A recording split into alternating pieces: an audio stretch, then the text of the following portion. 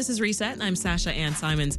Look around Chicago and you'll see buildings designed by architectural legends. Mies van der Rohe, Frank Lloyd Wright, Helmut Jahn.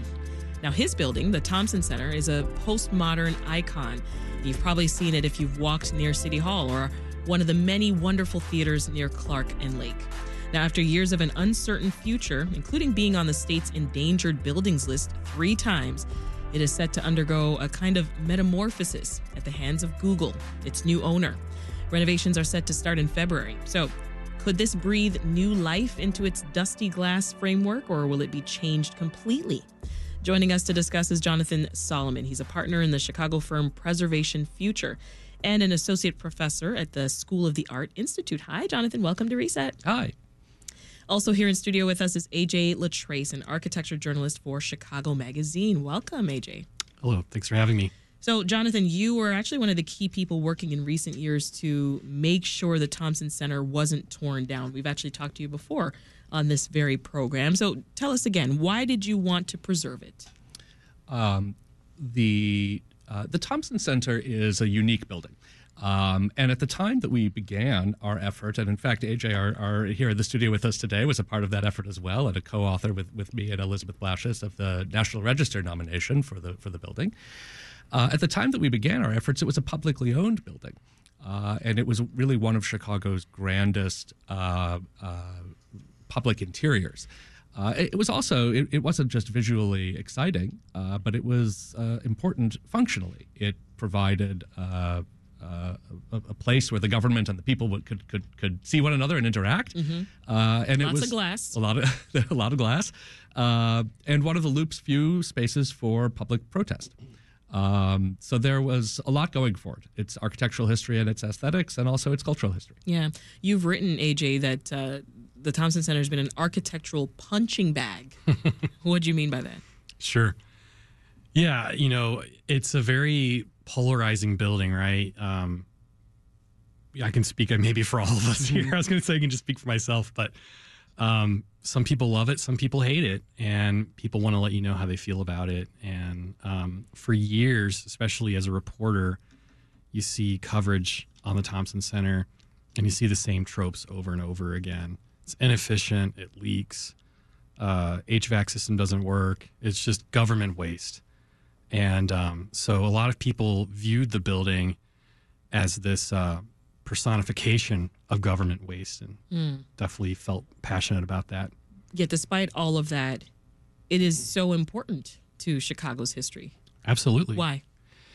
Yeah, I mean, Jonathan mentioned this briefly, but we're so proud of our architectural heritage in Chicago, right? People come here all over the world to see our buildings and our skyline, and I used to always joke that it was like our version of having the mountains, right? Like people don't come here to go skiing. They come here to see the buildings and see the architecture. And so the Thompson Center, despite the controversies with it being a government building or the materials itself, it was a very important chapter in that postmodernist history and legacy in Chicago. Mm-hmm. And so, especially downtown in the Loop, you have great examples from like every era of modern architecture and beyond. And so the Thompson Center was one of those that fit in there for postmodernism. Well, Jonathan, we know that finding a buyer for this building, that's been a bumpy road. So take us to where we are now, how it came to be in Google's hands. Well, how much time do we have? How far back should I go? Give me the condensed version. Right. I think it's worth noting that the Thompson Center was built in 1985. It was built by Jim Thompson, a Republican governor of the state of Illinois, as the headquarters for Illinois government in the city of Chicago. And it's worth reminding people of that because very quickly we left a period in American politics where that kind of project might be undertaken, and not modestly, right? Undertaken in bright, reflective, red, white, and blue, shiny, mirrored surfaces, and 16 stories across the street from City Hall, to a point where government really didn't want to be in the building owning business. And after years of neglecting the building, postponing repairs, and failing even to clean the building, the state of Illinois, several governors, had a goal to sell it, and Pritzker did, to Prime Group, a developer who then quickly entered an agreement with Google to buy the building after they refit it. There was a period of time over which the building had to be kind of decanted. So government workers have moved out to other rented facilities in the Loop. And there are still some retail clients. I think Walgreens is still there. But I understand the building lobby is now closed to the public, and we're awaiting what comes next. What comes next? Yep. Overall, though, do you see this as a positive move for maintaining the structure? Overall, absolutely. I think we cannot understate, we can't miss the fact that this was going to be a hole in the ground, and now it won't be. And that's a win for it's a win for the climate. It's a win for the economy. It's a win for the city's history. But I think it's also important to note that the building won't look or operate the way it does now. So we've won because we didn't send a lot of steel to a landfill, and we're not going to have to walk by a hole in the ground. But we've lost because we're losing a public space that the public used to have an access to and a right to, and an ownership of. And we're losing a really exceptional architectural space that we won't get back, and that I predict very soon we will do a citywide facepalm for having let go. Really? If you look at the buildings that we really adore as Chicagoans today, almost universally, the Cultural Center, the Chicago Cultural Center, was going to be torn down and turned into a parking lot. People said it was inefficient, that it was wasteful, that it was expensive to heat and cool, and efforts of preservationists and politicians saved it. And I think that you can imagine that we would still value having the cultural center, but if we'd torn out all that tile and all that stained glass, it wouldn't be what it is today. It wouldn't be able to be what it is today.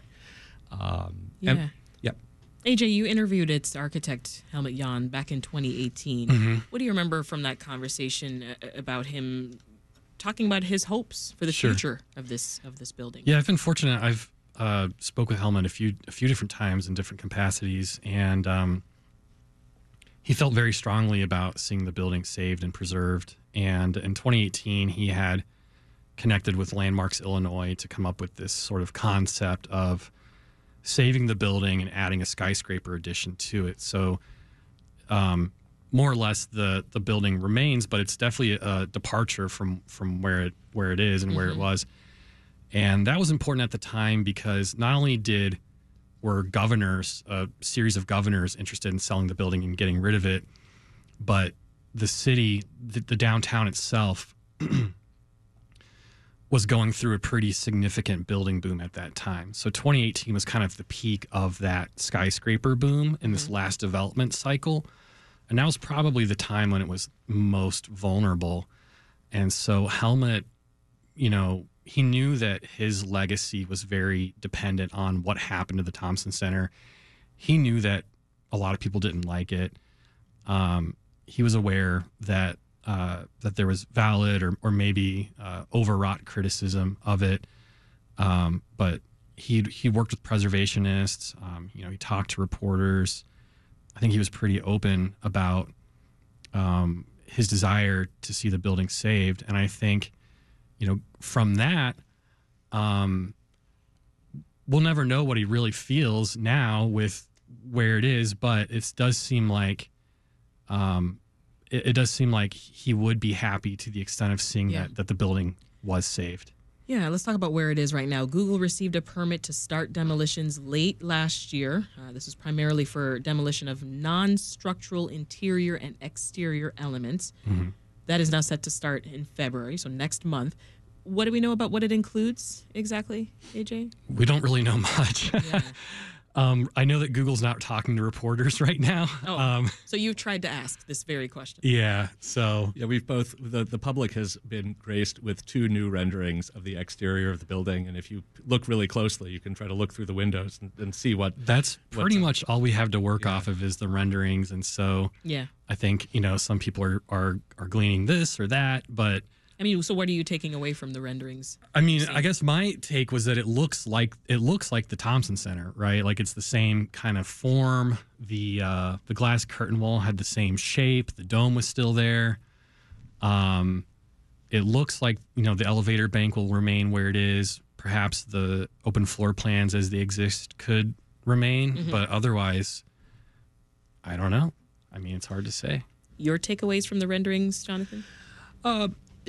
So I think you can say that it looks like the Thompson Center in shape from the exterior. In addition to the renderings, we also have quotes from the building's architects. From Jan's office was quoted in a documentary called Starship Chicago last year, saying that the interior would look very different, and saying that they would be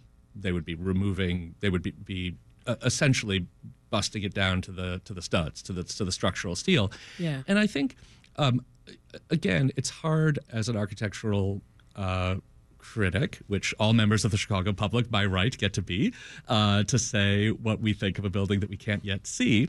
And so I'm prepared to like the results if they are good. Unfortunately, we haven't heard the things that we would like to about maintaining and restoring some of the historic features of the building that we feel could be and should be safe. Yeah, we know one of the issues with its previous space was that although its glass structure gives way to great light during the day, right, it became difficult to manage the temperature. Oh, yeah. Any talks yet of how Google plans to address that, AJ? Well, that is one thing that I remember speaking with Helmut about, and others, that technology has come so far since 1985. And then I know that Google has plans to seek LEED Platinum designation, which is like the highest form of the USGBC status for sustainability. But yeah, I mean, the new the new glass curtain wall, I'm sure all the new materials will finally address some of its, legacy issues. I know that Helmut had mentioned that even at the time of construction, there were some, I guess you'd say like value engineering or some corners that were cut. But just one more note related to the Google, the renderings and sort of what we're looking at is the sort of the elephant in the room is that there's no color. There's no red or blue or, really? It looks like it'll just the sort of the postmodern aesthetic of the Thompson Center. The structure itself, the footprint of the building, the form looks like it'll be there, but the sort of postmodern spirit and aesthetic will be stripped out. So it'll still have like that open air space and the openness to the public and the glass. The glass and the atrium should remain, and while we don't know, we hope that Google will keep that space open to the public. It will probably, if it is, it will probably be open on Google's rules. And so there's a difference between the old food court in the basement of the Thompson Center, where you could go and get free Wi-Fi and use a clean bathroom and get an inexpensive lunch and sit there for an hour or two and work, or warm up in the winter and not be hassled, and a privately owned corporate lobby that the public may walk through if they have the business to do so. So there's certainly something operationally lost there, I would say, for the public. That's part of the sale. No private owner was ever going to make that a truly public space. But I think AJ's point is just right, and there won't be color, there won't be pattern, and I think that that was.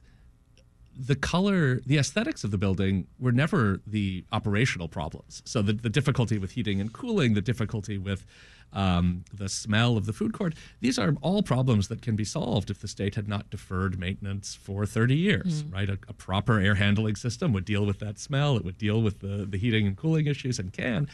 But we had a building that was in lots of interesting and complex ways referencing American culture and democracy in its design, and we're losing it, and we're losing it unnecessarily, I'd argue, right? In other words, the need to update the building to meet its new use is clear and is something that we can be grateful for.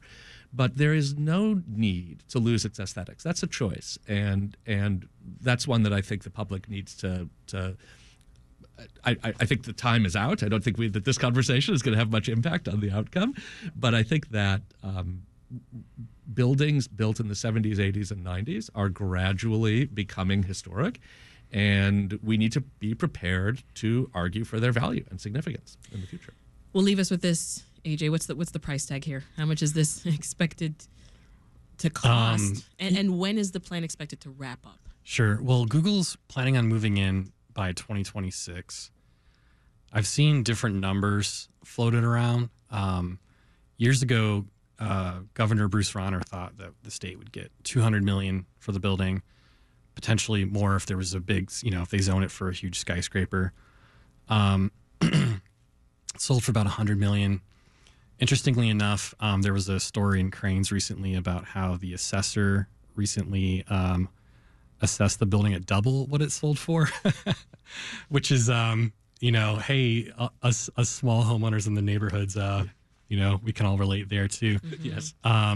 But it'll be a hugely expensive undertaking. I mean, we're talking, it's going to be a very, very big, expensive job for sure. AJ Latrace is an architecture journalist for Chicago Magazine, and Jonathan Solomon's a partner in the Chicago firm Preservation Future, also an associate professor at the School of the Art Institute. Thank you so much for joining us. Thank you. Thank you.